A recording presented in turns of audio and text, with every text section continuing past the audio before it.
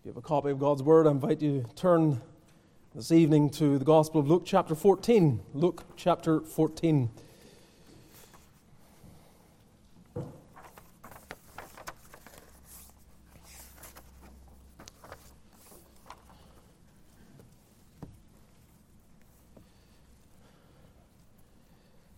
In the bulletin, it says that we will look at the opening 6 verses this evening. On further consideration, I decided to endeavor to deal with the opening 14 verses. So, you know me, and you're maybe wondering, how is that possible? We might not get out while it's still the Lord's Day. but we'll try. We'll try to stay within the usual time frame and look at these verses. The reason for that is just a theme that seems to come out in all these verses that I want us to pull together. So, Luke chapter 14, as we continue in our going through the Gospel of Luke, we come to the 14th chapter, and let us read the word of the Lord from verse 1. And it came to pass, as he went into the house of one of the chief Pharisees to eat bread on the Sabbath day, that they watched him. And behold, there was a certain man before him which had the dropsy. And Jesus answering spake unto the lawyers and Pharisees, saying, Is it lawful to heal on the Sabbath day? And they held their peace. And he took him and healed him, and let him go, and answered them, saying, Which of you shall have an ass or an ox fallen into a pit, and will not straightway pull him out on the Sabbath day? And they could not answer him again to these things. And he put forth a parable to those which were bidden, when he marked how they chose out the chief rooms, saying unto them, When thou art bidden of any man to a wedding, sit not down in the highest room, lest a more honourable man than thou be bidden of him. And he that bade thee and him come say to thee, Give this man place. And thou begin with shame to take the lowest room. But when thou art bidden, go and sit down in the lowest room, that when he that bade thee cometh, he may say unto thee, Friend, go up higher. Then shalt thou have worship in the presence of them that sit at meat with thee. For whosoever exalteth himself shall be abased, and he that humbleth himself shall be exalted. Then said he also to him that bade him, When thou makest a dinner or a supper, call not thy friends, nor thy brethren, neither thy kinsmen, nor thy rich neighbours, lest they also bid thee again, and a recompense be made thee. But when thou makest a feast, call the poor, the maimed, the lame, the blind, and thou shalt be blessed, for they cannot recompense thee, but thou shalt be recompensed at the resurrection of the just. Amen. And the reading there at the 14th verse. This is the word of the Lord. Receive it by faith, believe it, to the saving of your soul. Let's bow together in prayer. Let's seek the Lord. Father, we thank Thee for Thy word, and we thank Thee for the example of our Lord Jesus Christ. We have so much to learn from Him. And given that we are to walk even so as He walked, oh, how far short we fall. Every day we are proof, we give forth proof of our shortcomings. But we thank Thee that sanctification is a work of God's free grace. And we cast ourselves upon Thee that we might be constantly changed and transformed. May it please Thee, the living God, to come to this congregation. Sanctify us through Thy truth. Thy word is truth. Make us a holy people, to be holy, for Thou art holy, and to love Thee enough to give up our idols, to give up our pet sins, to give up our most treasured ambitions, should the Lord call for it. We pray, please, help us to see the glory and the majesty of the Son of God who loved us and gave Himself for us. May we fall down at His feet and worship Him. May we worship Him tonight. Should there be one here without Christ, open blinded eyes, save their souls. Oh God, we beseech Thee, in Christ's name, show mercy to sinners. Extend Thy kingdom. Build Thy church. We pray, giving Thee our thanks in Jesus' name. Amen. The account that we have before us, beloved, gives to us the third occasion when we are told of an interaction between the Lord Jesus Christ and the Pharisees on the Sabbath day. So, coming to the third time we have this, I don't want to belabor the same things that we have dealt with before, but suffice to say that we believe that there is a perpetual application and teaching and commandment in the Sabbath. We believe that 1 day in 7 ought to be given over to God. We believe that because it's right there in creation. We believe it because it's underlined in the giving of the Decalogue in Exodus chapter 20. And we believe that even nature itself, rightly understood, helps us see the need for rest. Above all of this is the gospel application, the fact that we are to rejoice and celebrate in what the Lord has done for us, both, of course, in creating the world and creating us, but more to the point, the fact that He has recreated us, He has regenerated us, He has given us life, and we are to celebrate His great saving work. Coming to the Pharisees again, we meet a group of individuals that are often outcasts as far as our perception of them. We tend to kind of lump them all in as bad, but they weren't all bad, were they? I mean, we come to John chapter 3, and Nicodemus is like the ruler of the Pharisees, and he is showing curiosity, interest, desire to know more. He acknowledges that we know that thou art a teacher come from God. We're aware of this, and he is very sincere. And while he does not seem to be converted at that point, as you progress through John's Gospel, you realize God does a work in his heart, and he trusts in Christ himself. Perhaps the most prominent Pharisee, I think we can say, is that of Saul of Tarsus, a man who was in a career of rebellion against those who followed Christ, and yet the Lord showed mercy to him. So not all Pharisees were bad, but certainly many times we see the sad condition that they were in. And perhaps the worst thing that we see in them is their pride. Pride. Constant evidences of pride. These are people that say they love God's Word, appear to have a reverence for everything that relates to God, and yet constantly we have evidence of pride. And that's what we have again in the passage that is before us. More pride. And so that's why I'm taking the opening 14 verses, because the whole thing really is Christ exposing their pride. Pride in various degrees, in various ways.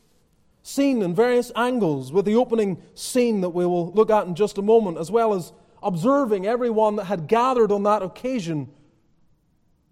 And then a specific word to the one who had invited everyone to gather with him on that occasion as well. Pride. So let us consider these verses with the Lord's help. And to note three things. There is here proud religious legality. There's also proud personal superiority and proud selfish partiality. So legality, superiority, and partiality are really how you can see the three sections that are before us in this portion of God's Word. So let's first consider proud religious legality, the opening 6 verses. And you'll see, first of all, that their pride sets a trap. The pride of the Pharisees sets a trap. Look at verse 1. It came to pass, as he, that's Jesus, went into the house of one of the chief Pharisees to eat bread on the Sabbath day, that they watched him. And behold, there was a certain man before him which had the dropsy. And Jesus answering spake unto the lawyers and Pharisees, saying, Is it lawful to heal on the Sabbath day? And they held their peace, and he took him and healed him and let him go, and so on. We'll get to the other verses in a moment. So Christ is invited to dine with a Pharisee. What a scene. A Pharisee going up to the Lord Jesus and saying, Would you like to come for dinner? Showing hospitality, showing an apparent degree of affection, of interest, of consideration. But it was a trap. I think before we proceed, I was struck by the thought that with the Pharisees' invitation to this feast on the Sabbath day, it sort of struck me that, I don't know if you've ever thought about it or not, about how to honor the Lord on the Sabbath with regard to our eating. And whether you've ever thought, should there be less excess on the Lord's day? Should we be more simple in our dining? Should we perhaps even eat less and have an element of fasting on the Lord's Day? Would that be more pious? Would that be a greater observation of the Lord's Day, a greater adherence to His day? But you see here, this is what struck me, you see the Lord engaging in this feast. There's a feast set for a huge number of people. The plan is for fellowship there. Of course, there's other ulterior motives, as we'll note. But the Lord Jesus comes, and He is not sinning by His presence and participation on this day, which underlines for us the use of the Lord's Day with regard to inviting people into our homes. It's a wonderful time to extend an invitation to people into our homes. The Lord's Day. And it's not wrong. Sometimes we read language, maybe even in our substandards, and we read language and we get the impression that this holy keeping of the Sabbath is such to the degree that we dare not even look at another person or speak to them. But that clearly isn't the case. Clearly there is a place for fellowship, for moderate feasting, and gathering people around and having an enjoyable time together. It's a good use of the Lord's Day.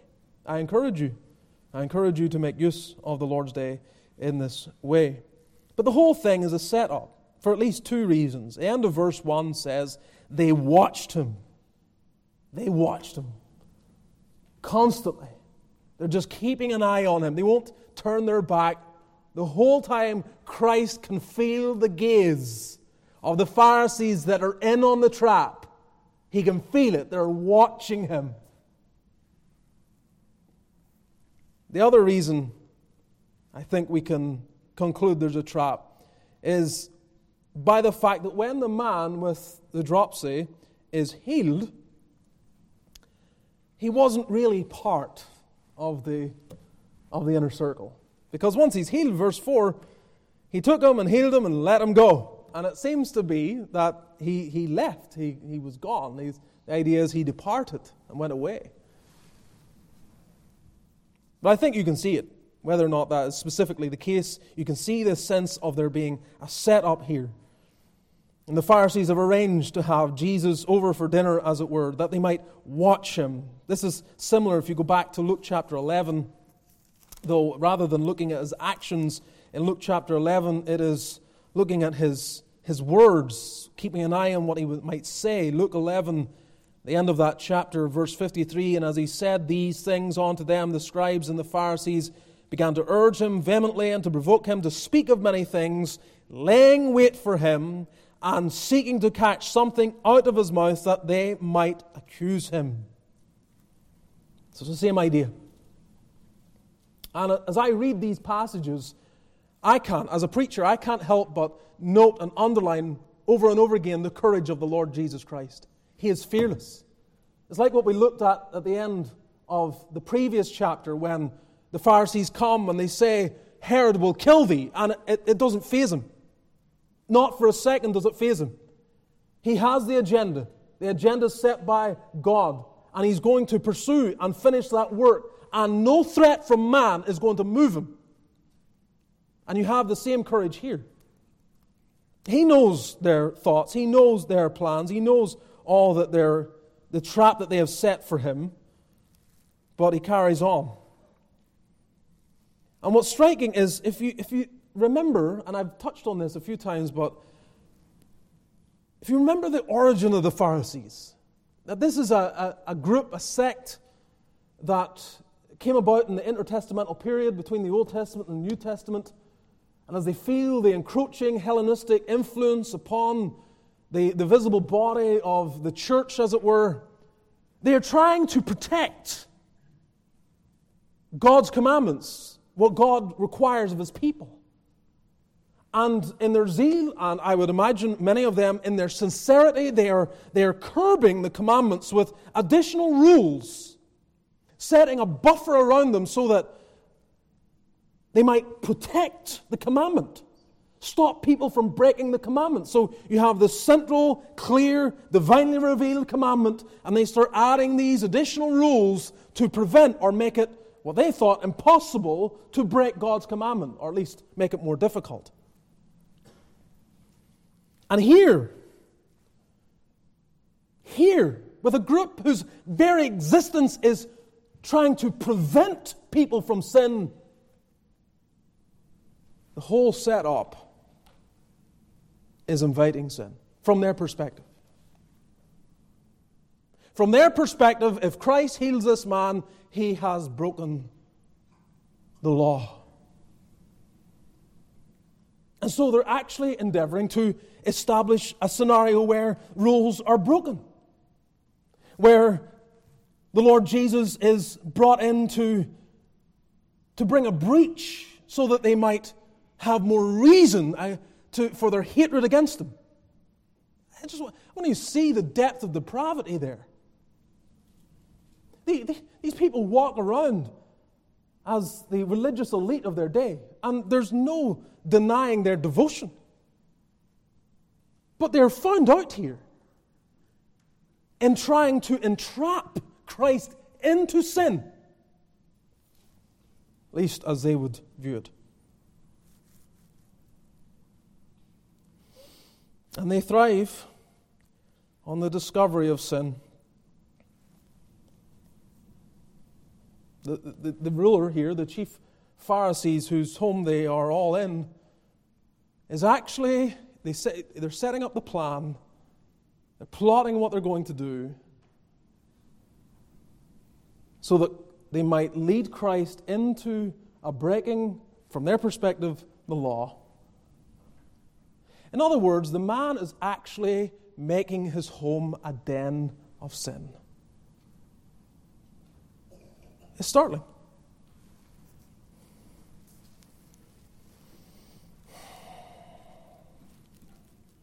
As I was reading over this, I was reminded in my mind of Proverbs 16:27.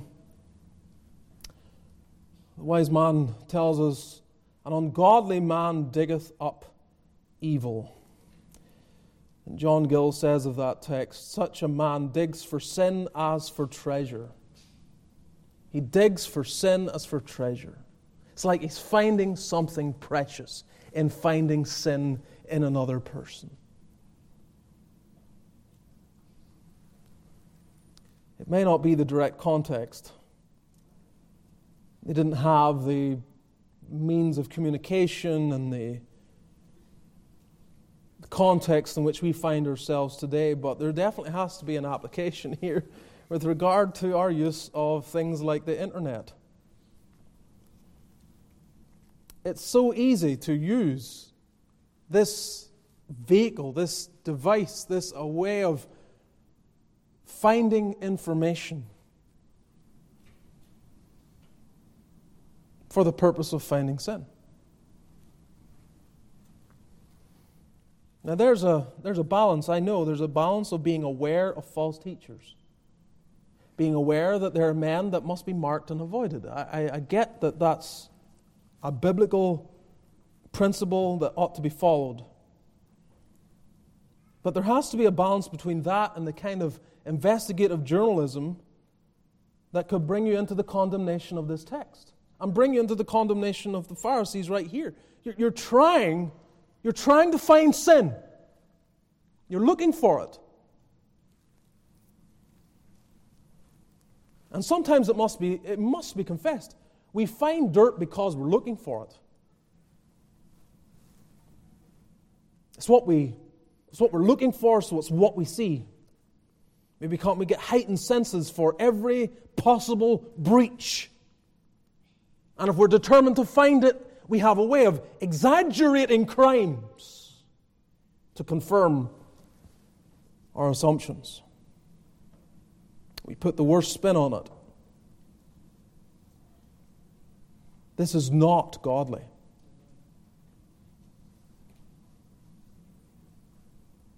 Again, I know it's complex. It really is complex. It was a lot easier back in the day where the only preacher you were aware of and had access to was the one that preached in the church that you could walk to. It was easier then. And you could hear about the great intellect of John Owen and the effective preaching of John Bunyan, but unless you were going to walk all the way there to hear them, you never had any access to them. And the same would be true of the bad. Those with their corrupt influences could only influence so far. So it's different today. I get it, but there has to be a preservation. Here's the danger. There's greater danger, I think, in the corruption of our own souls by this kind of desire to find every possible evil in others that are around us. There's greater possibility of corruption in ourselves by that than there is by the influence of those that we are worried about preaching out there. Not that the other isn't possible, that corruption can't come that way. It is possible, and many come under the sway of personality cults and effective communicators that are false. It happens.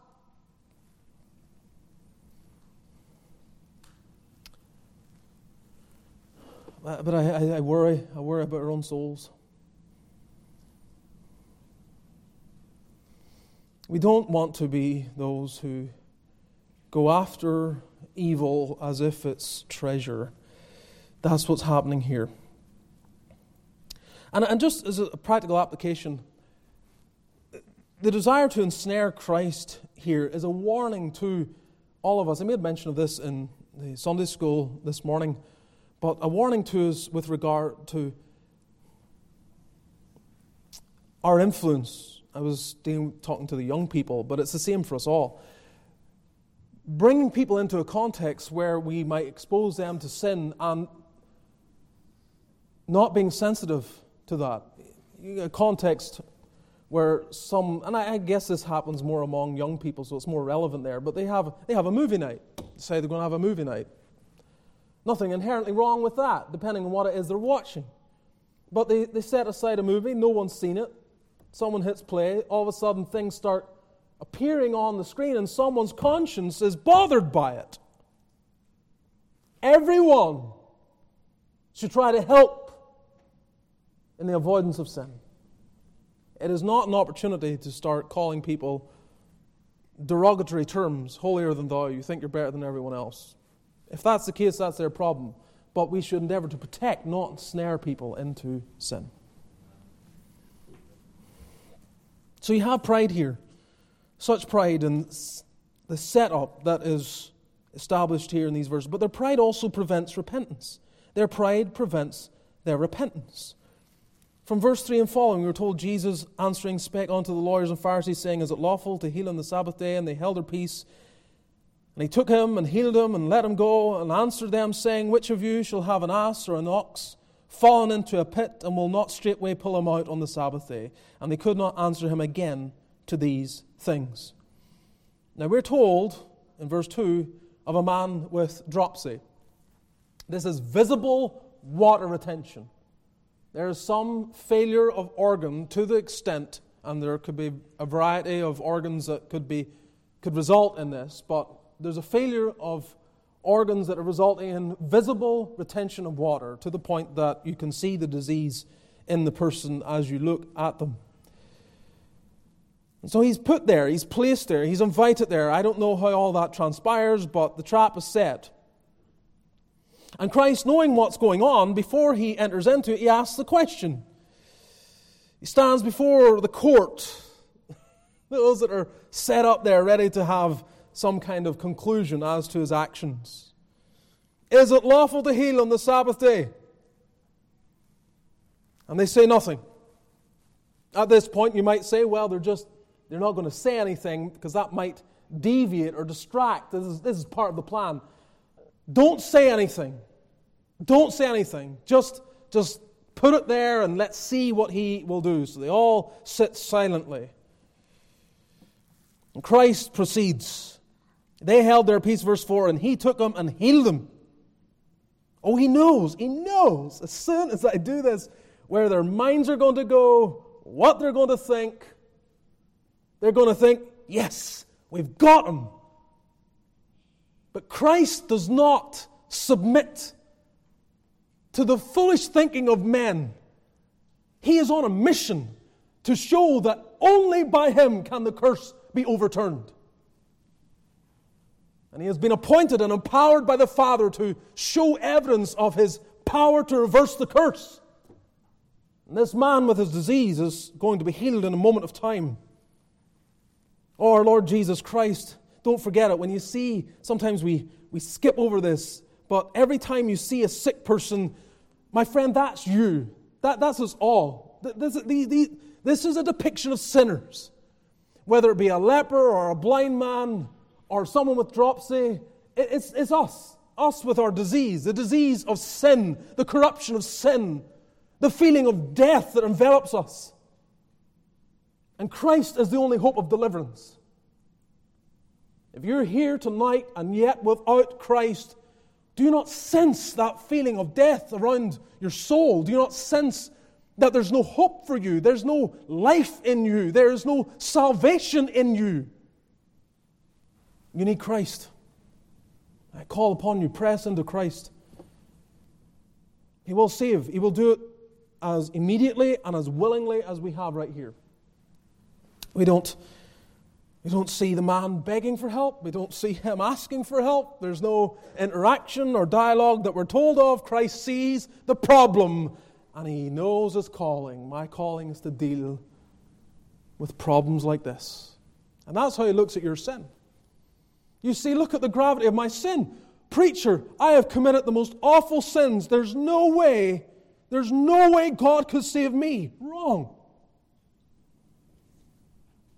This is the very purpose for which the Son of Man came into the world. To destroy the works of the devil, to give pardon for sin, and to show the efficacy of his shed blood.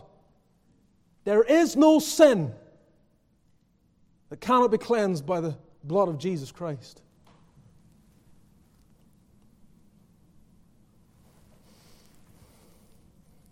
It is a reminder that sickness and death must be faced by us all. We feel it in varying degrees. We experience it in varying degrees. For some it is more upon the mind. For some it is more upon the body. For some it is upon both. For some it comes early in life. They don't remember a day where they are not in some way afflicted. For some it doesn't come until the very, very end. They have had 80 years of never needing a doctor, never spending a night in hospital, never, even for a moment, requiring medication or anything. So the degrees to which we experience it vary. But we all experience it.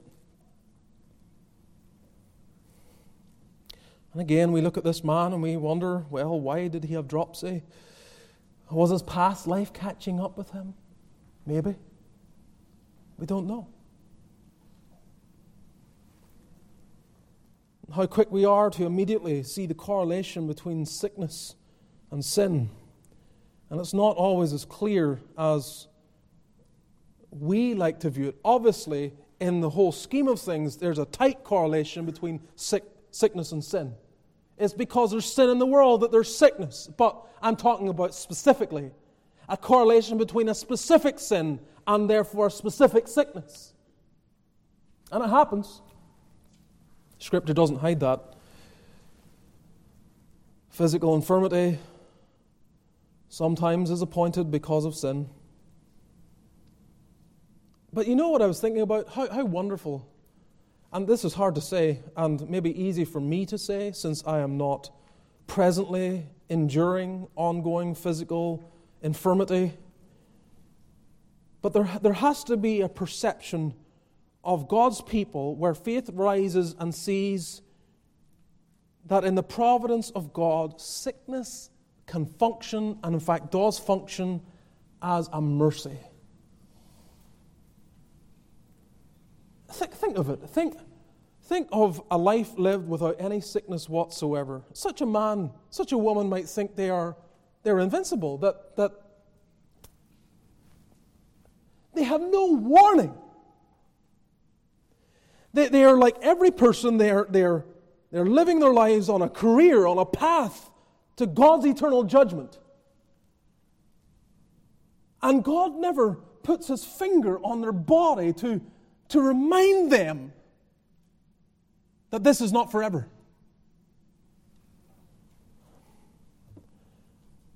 That has to be seen as a judgment in a certain way. Should a man live his life and receive no providential warnings, even upon his body, that he is not here forever, that even providence refuses to communicate a message that would humble his proud heart?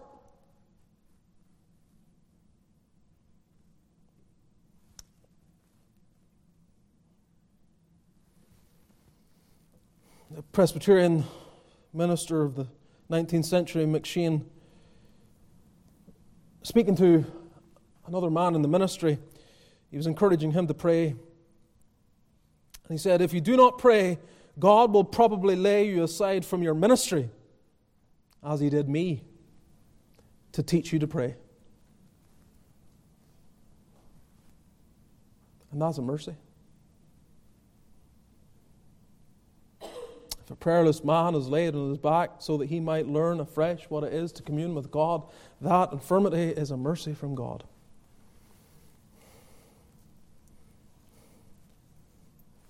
So Christ heals him miraculously. In verse 5 he gives another opportunity. Which of you shall have an ass or an ox fallen into a pit and will not straightway pull him out on the Sabbath day? Render your judgment. Of course, there was no problem with doing this. In all their setting up of rules, it made provision for a man who sees his beast in trouble on the Sabbath, and he is permitted to go and rescue that beast, to show mercy to the beast. Of course, you can see the reasoning behind all of this. The Pharisee, who Jesus Christ is going to deal with it in Luke 16, they love mammon. They clamor after wealth.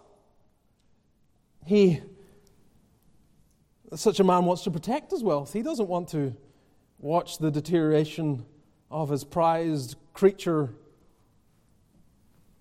being prevented from rescuing them because it's the Sabbath. So provision is made.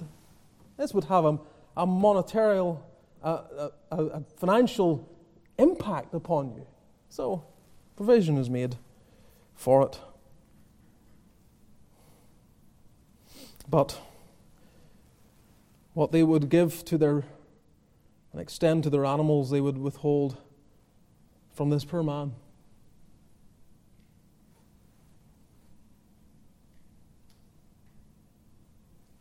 This is pride. Pride.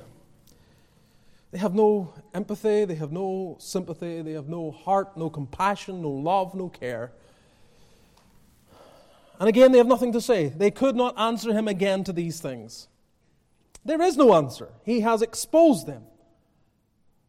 And here's the thing. Exposing the illogical rationale that's on display here, you might imagine they're going to repent.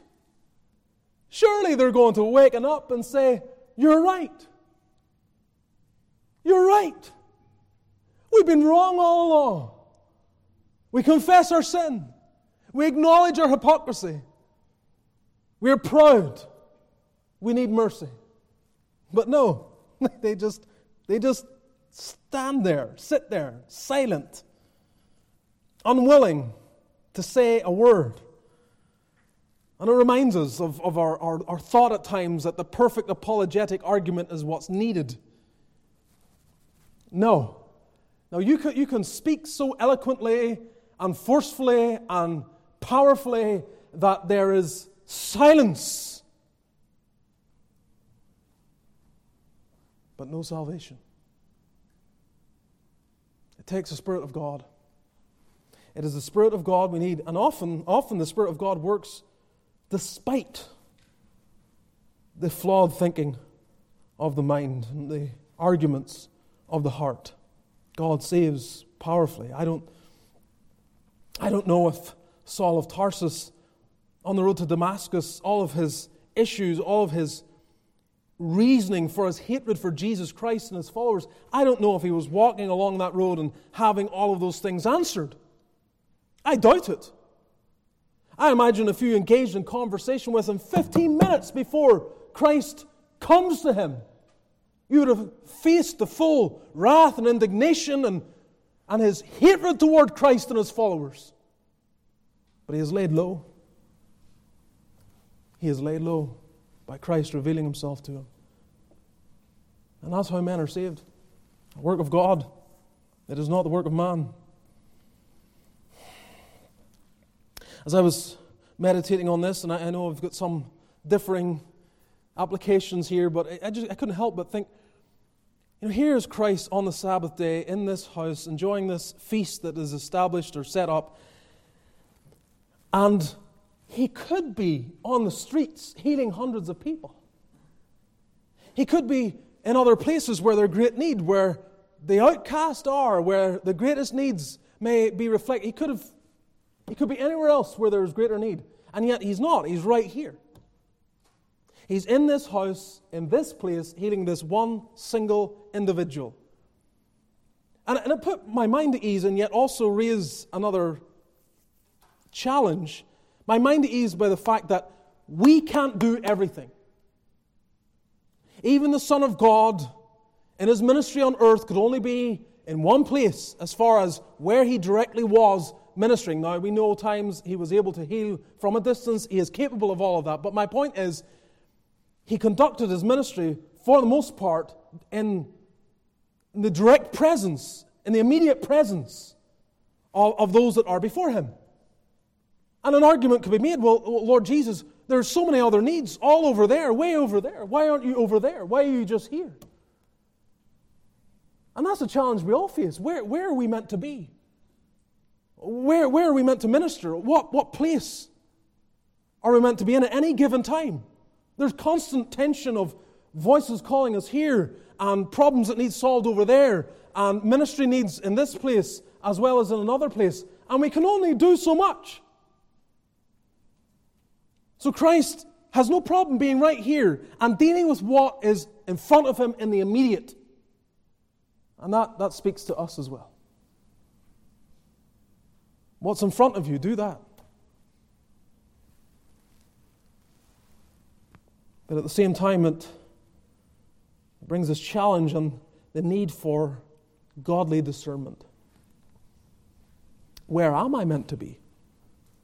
What ministry am I to be engaged in? These are things we need the Lord's leading and help in. There's no time for pride. Christ has no time for the pride that is here, that refuses to repent. They have no answer, but they refuse to repent. How this reflects so many men. But secondly, proud personal superiority. There's a sense of the superiority that is reflected then in verses 7 through 11. Let's read those verses. And he put forth a parable to those which were bidden, those that were invited. He's looking around, seeing all those invited. When he marked how they chose out the chief rooms, or the places at the table, saying unto them, When thou art bidden of any man to a wedding, sit not down in the highest room, lest a more honourable man than thou be bidden of him. And he that bade thee and him come and say to thee, Give this man place, and thou begin with shame to take the lowest room or place. When thou art bidden, go and sit. But when thou art bidden, go and sit in the lowest room, that when he that bade thee cometh, he may say unto thee, Friend, go up higher. Then shalt thou have worship in the presence of them, that is, respect or honour, in the presence of them that sit at meat with thee. For whosoever exalteth himself shall be abased, and he that humbleth himself shall be exalted. The whole parable and scene culminates in the maxim of verse 11. This is the point. People exalting themselves, having high views of themselves. Now, obviously their weddings were a little different to ours. When we have weddings of this nature, often, though perhaps not always, often you will have names at the table, which you go and you kind of look and see where you're meant to be and you sit where your name is. And that's very helpful. But in that culture, there was an understanding. You go into it and there was a sense of where the prominent place is and working out from there. And everyone was to have a sense of where they belong in that. But what Christ sees, He marked how they, you see, they watched Him. But He was watching them as well. And He marked how they chose out the chief places. He saw them kind of jostling for position, trying to figure out where they ought to be or where they want to be. Personal superiority. So verses 8 and 9 tell us what not to do. Don't do this. Don't sit in the highest place, verse 8. Don't assume to yourself that right. That's what I see you doing. I see that in you. These are the religious elite. These people have just come from worship, where they're falling down before God and expressing prayers of humility and acknowledging His greatness and power and their lowliness. And they come straight out of there into this place and they're immediately lifting themselves up. This is man. Constant evidence of contradiction. And we do the same. I imagine we do the same. We can be right here in the place of worship, confessing our sins, acknowledging our need for grace, praising God for His goodness and His glory, and then we walk out of here, and in the car on the way home, engage in some kind of discussion / argument that is rooted in the pride of our hearts. Only by pride comes contention. Only by pride. You see that theme then worked out in Philippians. The Apostle Paul, in the midst of encouraging the church, he is aiming towards the problem that's manifesting there of pride and division in the church. And he is laying down the doctrinal and practical implications. Look at Christ. Let this mind be in you, which was also in Christ Jesus. And there were people in that church that needed to hear that, needed to put it into action.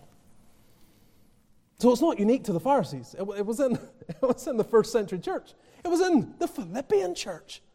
One of the strongest, good, solid, gracious, generous churches of the first century.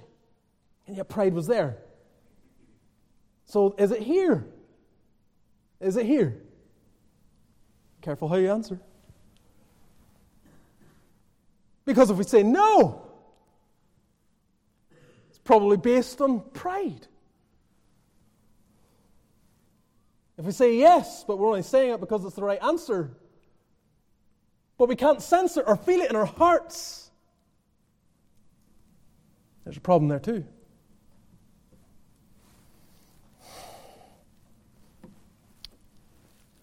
They chose out the chief places. Ambition. You young men in seminary, in training, or anyone in ministry, be careful of this. Be careful in ministry. Oh, how the devil loves to make inroads. Where there's a ministry and a group of individuals and they're laboring together. Someone's in charge, appointing this, that, and the other, and someone starts to have their feelings hurt because they're being overlooked. They're not being asked. Be careful.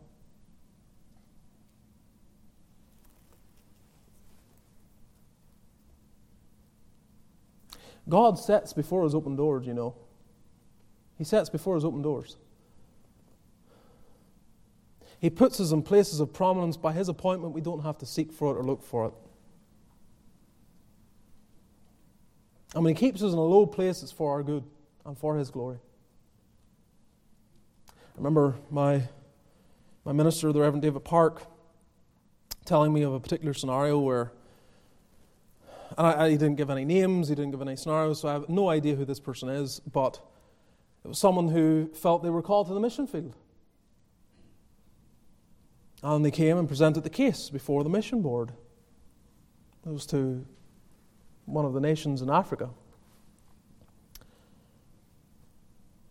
And the mission board analyzed, looked at it, looked at the person, looked at the opportunity or lack thereof, or the needs or the financial demands or whatever. They analyzed it, they looked at it, and they said, no. Or not at this time. I don't know exactly what it was.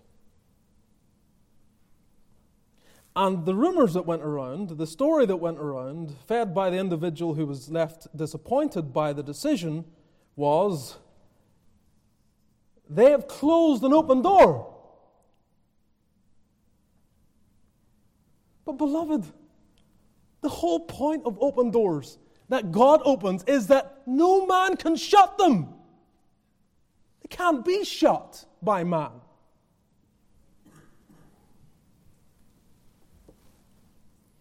What are we to do? You see it, verse 10 and following. Sit down in the lowest room, in the lowest place.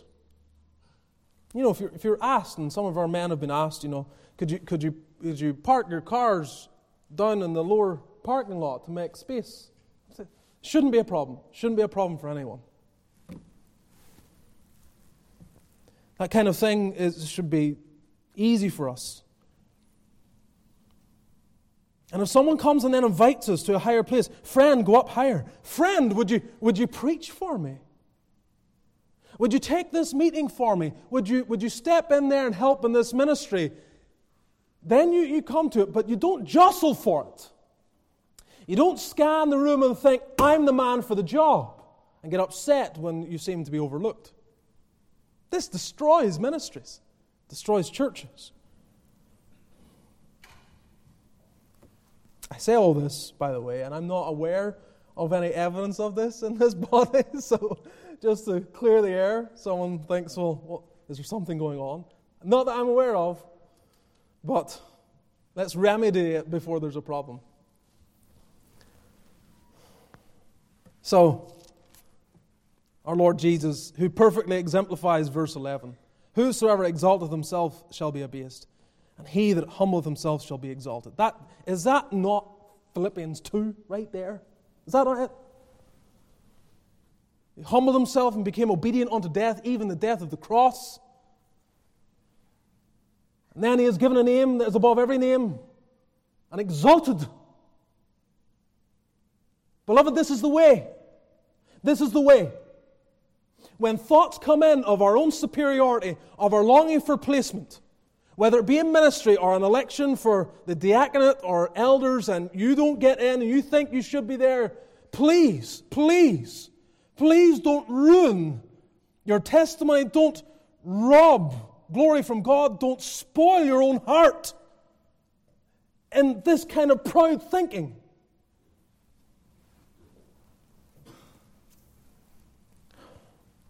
We can't even begin to comprehend the condescension of the Lord of glory taking on flesh and dwelling among men. I mean, that level and degree of condescension is incomprehensible for us.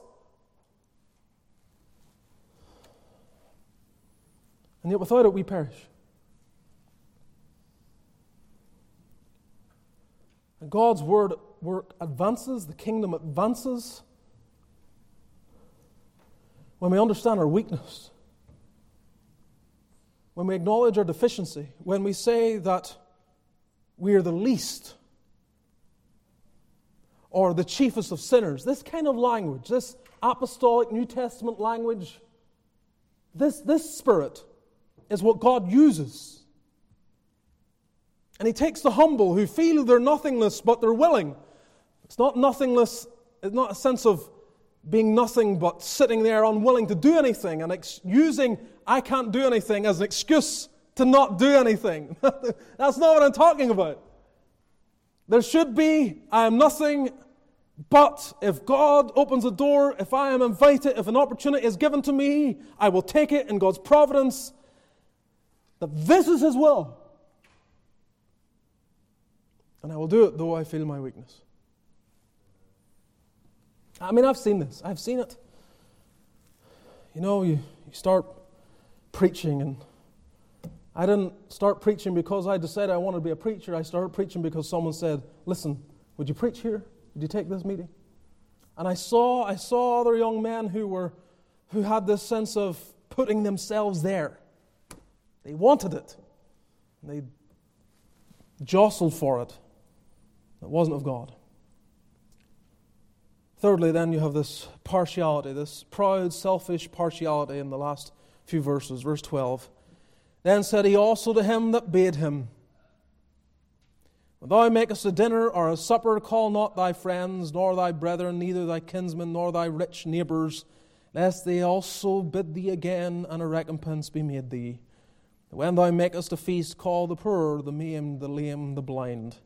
And thou shalt be blessed, for they cannot recompense thee, for thou shalt be recompensed at the resurrection of the just. There will be a day of reward, and the Lord is going to note not just the fact that you were hospitable, and that's good, but what was the motive of the hospitality? Because the motive here is with the understanding that they can bid thee again. They can reciprocate. They have the ability to do that. And it's not saying that you can't have your friends. It's the Lord Jesus saying, never have your friends, never have your brethren, never have your kids. That's not the point. He's not saying you can't have family get-togethers. But he is underlining this dominant sense that these are the only people that are ever welcome. Those within the same rank and status. Those within the same, whatever way you classify men, however you rank them, they're like you.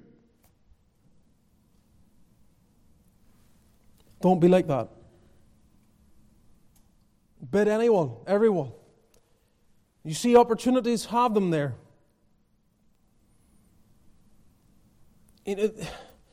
We live in different days. We don't have the same amount of poverty. Or, let me put it another way, the poverty that we see today isn't the same as the kind of poverty that was very evident back then. It's changed. There's no doubt that the kind of dynamics of the problems have changed today.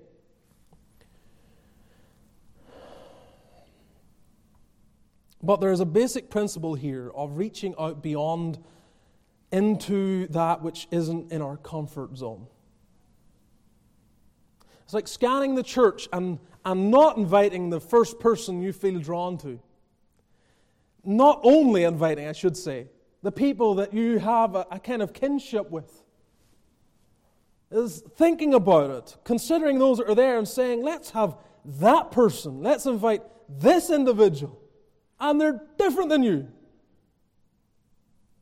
And often it's way more refreshing. It's way more refreshing because they have a completely different dynamic. And what they contribute in that meeting is, in that time of fellowship and eating and dining together is totally different. Some of you know loads about other people here. And then there are other individuals you don't know them at all. Like you do not know them at all. So there should be a sense of what the Lord is saying here. Take opportunity, make a feast, and call in other people that you wouldn't normally have.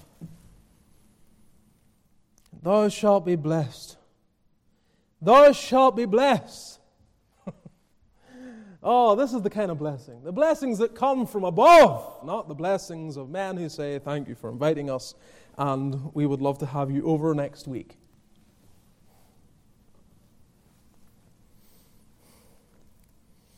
Oh, there's so much here. And there's going to be reward at the end. Thou shalt be recompensed. Thou shalt be recompensed. Again, the Lord has no problem with reminding us on occasion of the fact that there is reward. Degrees of reward for His faithful servants. And He uses it as a motivating factor. So this elevates us from the earthly to the eternal. It is helping us set our mind upon a more lofty accolade that comes from the Lord Himself. When I was first saved, I was working in a supermarket, and the general manager of the store First of all, I might look back on those days and say, I was just saved. There was a lot of the work of the Holy Spirit that needed to be done in my life. A lot of, the previous me that was still there, that the Lord was dealing with. But the general manager that was there, sometimes he would ask you to do things that wasn't in your job description. Well, that's fine. That didn't bother me. It was his little quip when he would say it. When you would go, he would say it and then off you'd go, and he would just have this little, as you were fading away. I think he knew I was a believer. So he would say, "You'll get your reward in heaven." And it used to really bug the life out of me. I was like,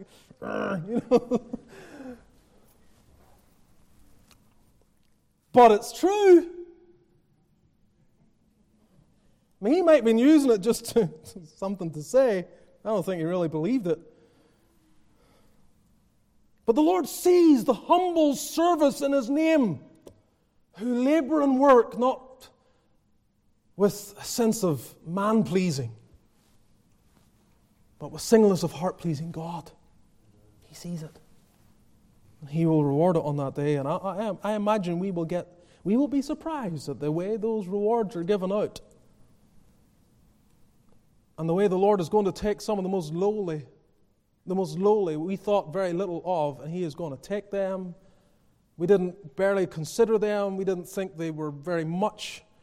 And yet their entire lives was a life of devotion and quiet dedication in service to Christ, and the Lord is going to see every act of kindness, and He is going to reward them on that day. And it may exceed the reward of some of the greatest preachers from our perspective.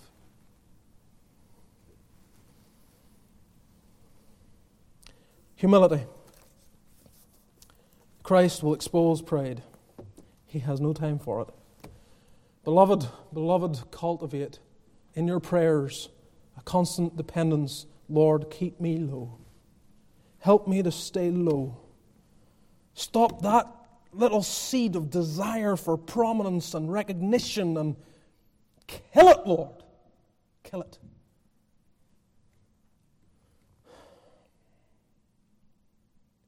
And may not leave out the preacher. Let's bow together in prayer.